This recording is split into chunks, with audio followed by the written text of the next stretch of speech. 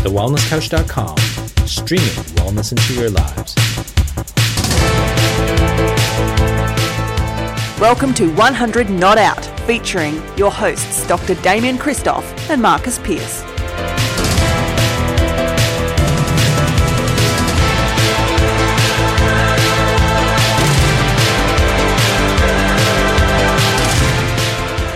Welcome to 100 Not Out, a weekly show dedicated to helping you master the art of aging well. My name is Marcus Pearce, and I am here with the primal demigod, the primal tribe leader, the co-founder of the Wellness Couch and the Wellness Guys. He is God Damien. Oh, don't call me that. It's terrible. No. You're like, what's the guy in Peter Pan, you know? The crocodile. I'm the crocodile. No, you're the god. You're the king of the Indians. No. You know, I'll call you Chief Little Flying Eagle. King Zafi Zufa, Jaffi Juffa. Ruler of Zamunda. No, because primal legend. So embarrassing.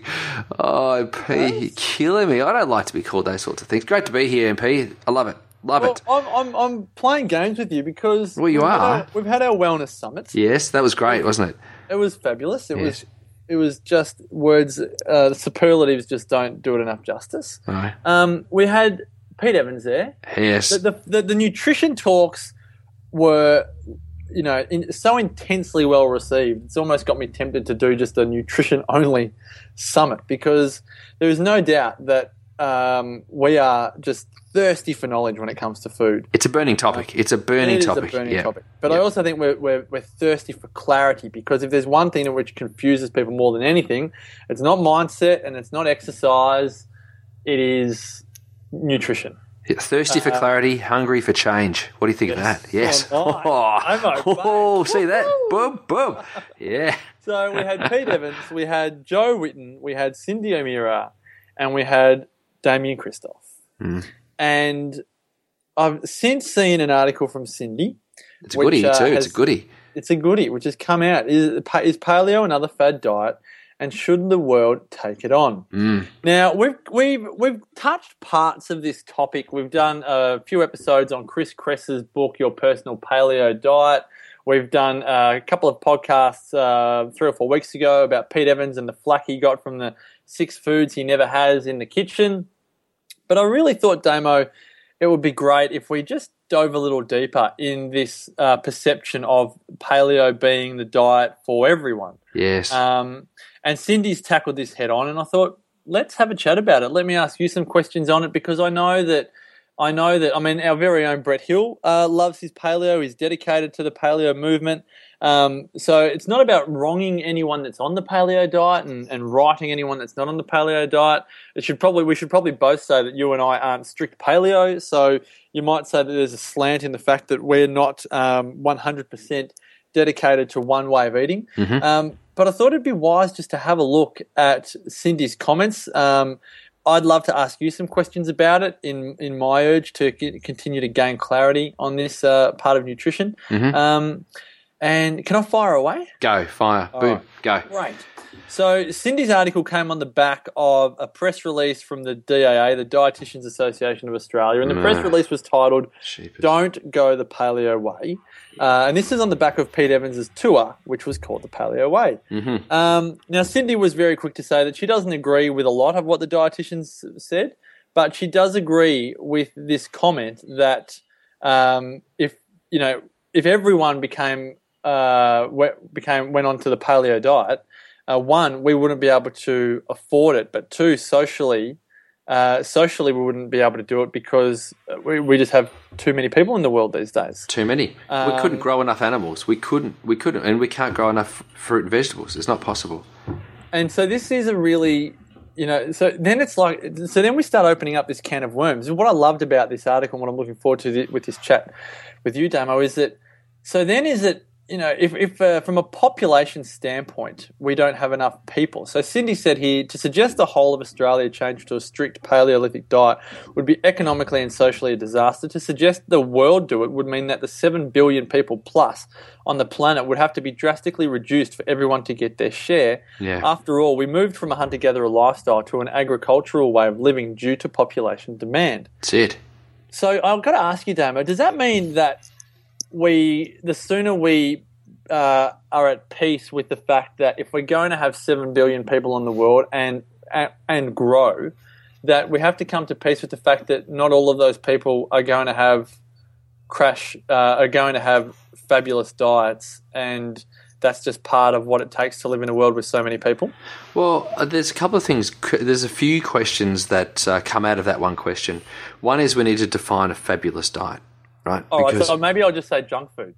Yeah, no, I don't think we have to go the junk food route. In fact, the junk food route is what's probably making the world poor, because as a result of junk food and poor lifestyle, sedentary lifestyle, living and all that sort of thing, we now have medical bills that are sending countries bankrupt because mainstream medicine, actually not mainstream medicine, big pharma is cashing in on the sick person. And instead of actually encouraging people to eat healthy, they go, don't worry about eating healthy. That doesn't matter. I hear another oncologist say nutrition has nothing to do with cancer. I'll spew up. Oh, mate. Well, I would like to bottle my spew and tip it on their head. That's what I'd like to do because it's ridiculous. In fact, Catalyst last night went further.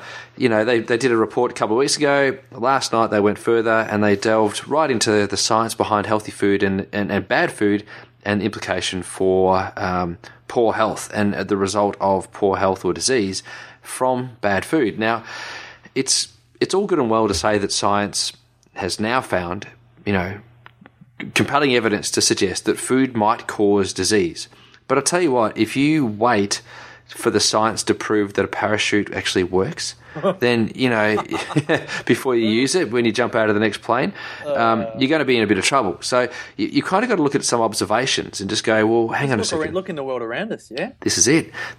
So the big pharma is vested in sickness. They are vested in sickness. They want people to be sick so that they can sell their drugs. They're not wanting people to be well, because if they're going to be well, then they don't need their drugs. I'm happy to say that, and no one can challenge that, because that's what their shareholders want. They want the company to make money, so the shareholders get paid, and the way in which the company makes money is by selling more drugs. Yeah. That's it. Simple as that. So it's how most businesses work. You have to sell your product in order to make a profit. That's it. And so junk food is actually taking people in that direction, and a poor lifestyle is taking people in that direction.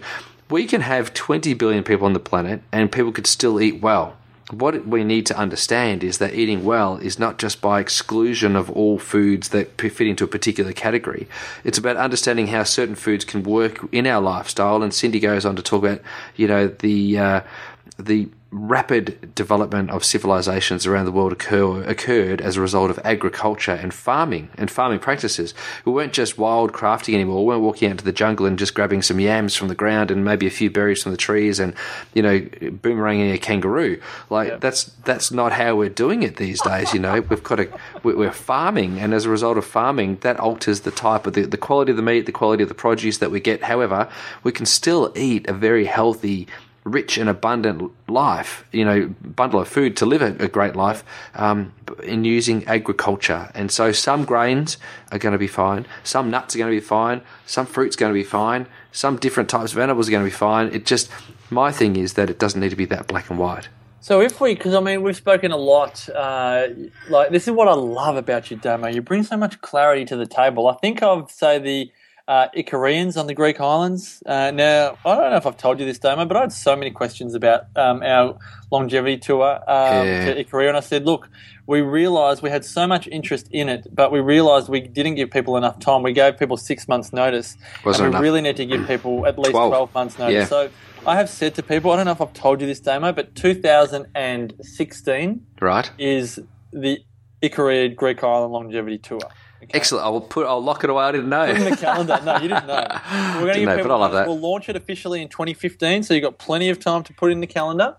Yep. And we'll do it in the winter, the Aussie winter of 2016, which will be the European summer. Yep. And we might just add the Italian island of Sardinia to that too, Damo. We'll make it a bit of an adventure. But do you reckon we could? I'm just going to put it out there. Do you reckon we could go via Okinawa? Well, we could add that, because I love that idea. Wouldn't it be great? Because it's a tour, right? So why don't we do a Blue Zones tour or something like that? Yep. Well, Damo, these places, Okinawa, Ikaria, Sardinia, they are very much entrenched in the agricultural world. Yeah. Their longevity, the foundation of their longevity is on almost the agricultural lifestyle. I'm talking as much from the social lifestyle that agriculture breeds, where you've got friendship and you've got community and you've got, sharing of foods and, I'm growing this and I'm growing that. All right, well, let's share our, all the rest of it. But they're living it exceptionally well, right? They're living it exceptionally well. They're almost like a role model for how the rest of the world can actually, learn and model themselves on.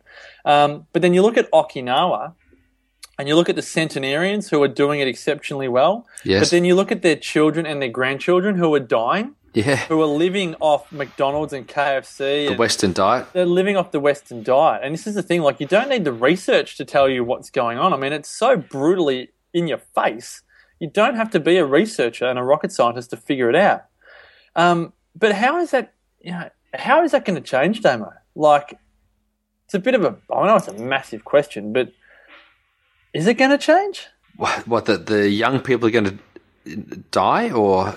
Well, the people that actually, I mean, I love this concept that 20 billion people could be living on the planet. Yeah. Eating well. Yes. But the only way that could really happen is to light fire to every single junk food restaurant in the world. No, I think that there'll be a place for junk food. Charles Darwin put it succinctly, like, there's definitely the survival of the fittest. I know that's a little bit black and white and a little bit fatalistic, but certainly the decisions that you make determine your outcome. We know that for sure. And when you look at epigenetics and all of those sorts of things that can influence our longevity and our well-being, we've got the genes to live a long time. We could all live a long time if we actually put our mind to it. But there's a number of decisions that you need to make, including exercise, including mindfulness, including food. Like, there's all that sort of thing that you've got to get right. It's not difficult. It's actually not difficult at all. It's just that we need to move in that direction. Part of it is nutrition, and in particular, dietitians dropping the ego. If they could just drop the ego and start to spread a message around health and what health actually is, instead of trying to influence policy so that governments can relax the rules. I met a girl the other day who her job with Nestle is to help influence FSANZ to relax the food policies about what goes into baby food. Oh, no. Tell me, like, that's Just tell people what FSANZ stands for. Food Standards Association Australia New Zealand. And so essentially they say what's allowed to go into baby food. So let's say for all food. So 20 years ago, you wouldn't be allowed to put in their whey protein concentrate, for example. Yeah. I don't know. Like, maybe you were 20 years ago. I don't know. I'm just saying. And now, even though we know whey protein concentrate might not be good, because there's been such strong lobbying, you're allowed to put whey protein concentrate in baby food, and soy and soy canola oil, or different things to get the nutrient profile right of a baby food is influenced so largely by industry, which is run by dietitians. We've got to get them to start thinking about health as opposed to just putting food or a food substance on a plate. Like, look at the implication of what it actually means. It is. One of the things that Cindy said here, and it's very much in line with where you're at, is that she said it is possible to go back to a diet based on traditional foods, fermented vegetables, cultured dairy, organ meats, traditional grains, some legumes that are sprouted and or soaked and then cooked, wild or ethically raised fish, poultry, meats, veggies, fruits, nuts, seeds, healthy eggs, herbs, and non-irradiated spices. She said these foods are perfect for human health. Absolutely. The problem now is what agriculture and science has done to these foods, plus what these foods and political medicine has done to the human body. And then she's gone on to say the abuse of antibiotics, painkillers, hormones, vaccines, steroids and the like, along with the killing of every bug with antibacterial washes, the 95% rate of birth interventions, lack of sleep and not enough sunshine or movement, and so on, is what has made the Australian people and other nationalities that follow a modern way of living a health disaster. Couple this all together with the dietary guidelines and food industry version of food, and no wonder we are looking for the magic panacea diet. I mean, that is really just in a nutshell. There's a whole movie to be made on that statement. It's fantastic. It's great. That magic panacea diet. I'm sure as a practitioner you see this all the time. Is it? I've seen them all. We have become addicted as a human race. For the magic pill, for the panacea. Even in chiropractic, people come to you, I'm sure, Damo, because I know they'd come to Sarah. 90% of people come to you in pain. Yeah. And they're hoping that the first adjustment is going to just help them. I'm going to be their less risky paracetamol. Yeah. They're wanting the adjustment to fix their pain as opposed to be part of their solution. And you're right. You're absolutely spot on, mate. So I suppose the question is, and maybe it comes back to what I'm saying earlier about how can the whole world begin to do this? And it really does come down to education, doesn't it? We have to, and it really is probably on a more subconscious level why we're, as a podcast network, so inspired to run, a wellness summit, is because this further education, like one person at a time. I know you said that you had a patient was it a patient or someone at the summit that had a friend see a post they put up on Facebook about they've taken gluten and sugar out of their diet, and this friend called them up and said, I kind of want to know what you're doing with your family because I don't really get it. I'm kind of really interested. Isn't it cool? But that's kind of how it has to happen for 7 billion people, isn't it? Because it's not going to happen like us. It's not going to happen by burning down all of the fast food centres because they're just going to build them again. Yeah. It can only come from within, from an internal education and conviction that you know what it is that you want to do with your nutrition and other areas of your life. Yeah. And I think there's a couple of things to remember, and Cindy and I both touched on this at the summit, is that it's a philosophy. Food is a philosophy. It's how you decide to live in a particular portion of your life. Exercise is a philosophy. Sleep is a philosophy. The television that you watch is a philosophy. The way in which you live your life is your philosophy. Now, in adopting someone else's philosophy around food, that may work for you, but it may not work for you. And so we see that there's various cultures around the world that have a food-based philosophy around, protection of animals. It could be vegans, it could be vegetarians. You may choose to eat primarily a plant-based diet, and you can do that and be very, very healthy, by the way. There's other philosophies, that go to the other extreme, to the extreme that some people keep themselves in a state of ketosis 24/7, and we look at Jimmy Moore, for example. Jimmy Moore from we interviewed him on the Wellness Guys. Cholesterol clarity. Yeah. Living La Vida. Living La Vida low carb. And, we look at that, and he keeps himself in a state of ketosis continuously, which is what Dr. Atkins used to do. And so there are different philosophies around health. And so what resonates with some may not resonate with others, but it doesn't make it wrong or right. Yeah. It's just that's the way that it is. And I don't know what makes people feel like Claire Hewitt or Hewitt, whatever you want to call yourself. I don't know why she decided to go and say something like that when it's a philosophy that can help people live and move towards a healthy eating program. At the end of the day, what we're trying to encourage people to do is to eat more fruit and vegetables, eat better quality choices of proteins and fats, and drink more water and exercise. Now, if the philosophy for that person means that they're going to adopt a lifestyle that's paleo, great, no problems. If it means that they're going to be, omnivorous, great, no problems. If it means that they're going to, move down a vegan or vegetarian lifestyle, great, no problems. The key thing should be that we all work together towards driving people to be healthy. Yeah, and towards real food. Real food. That's where you're at, isn't it? It's real food. Looking at some of these, some of the civilizations, the Inuits have fat from caribou and seal, and they don't actually get much fresh produce. Where they live, the Hunzas had a largely, I think it was an omnivorous diet. Yep. The Aboriginals, flesh, grasses, roots, nuts, fruit. The Somalians, blood, dairy, and meat. Somalians, there's still some cultures that bleed their cattle and drink it, and then they stitch the cattle up and, off they go. They just drink their blood. But that's the thing. There's no junk food. There's no modified foods, no additives, no preservatives, no flavorings in any of those diets. And that's the thing. I remember, was it Rich Roll on the Wellness Guys podcast? I don't know if he said it on the air, but I know Brett said that he definitely was like, Brett, I know you're paleo and I'm vegan, or raw vegan, but the thing that everyone forgets about that we most agree on is that we're talking about eating natural foods. Yeah.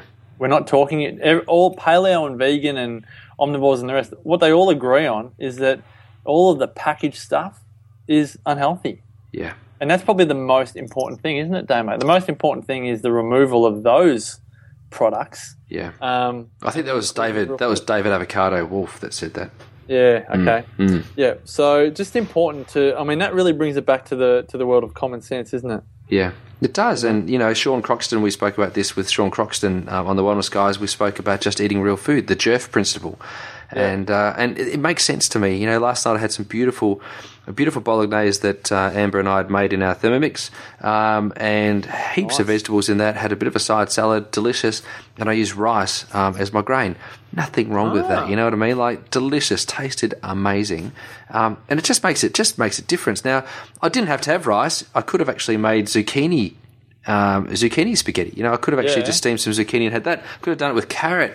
You know, there's different ways in which you can do it. But according to a model of food-based nutrition that we talk about in Australia from Nutrition Australia, or maybe more Dietetics Association, is that we should be having grains because otherwise we'll be nutrient deficient.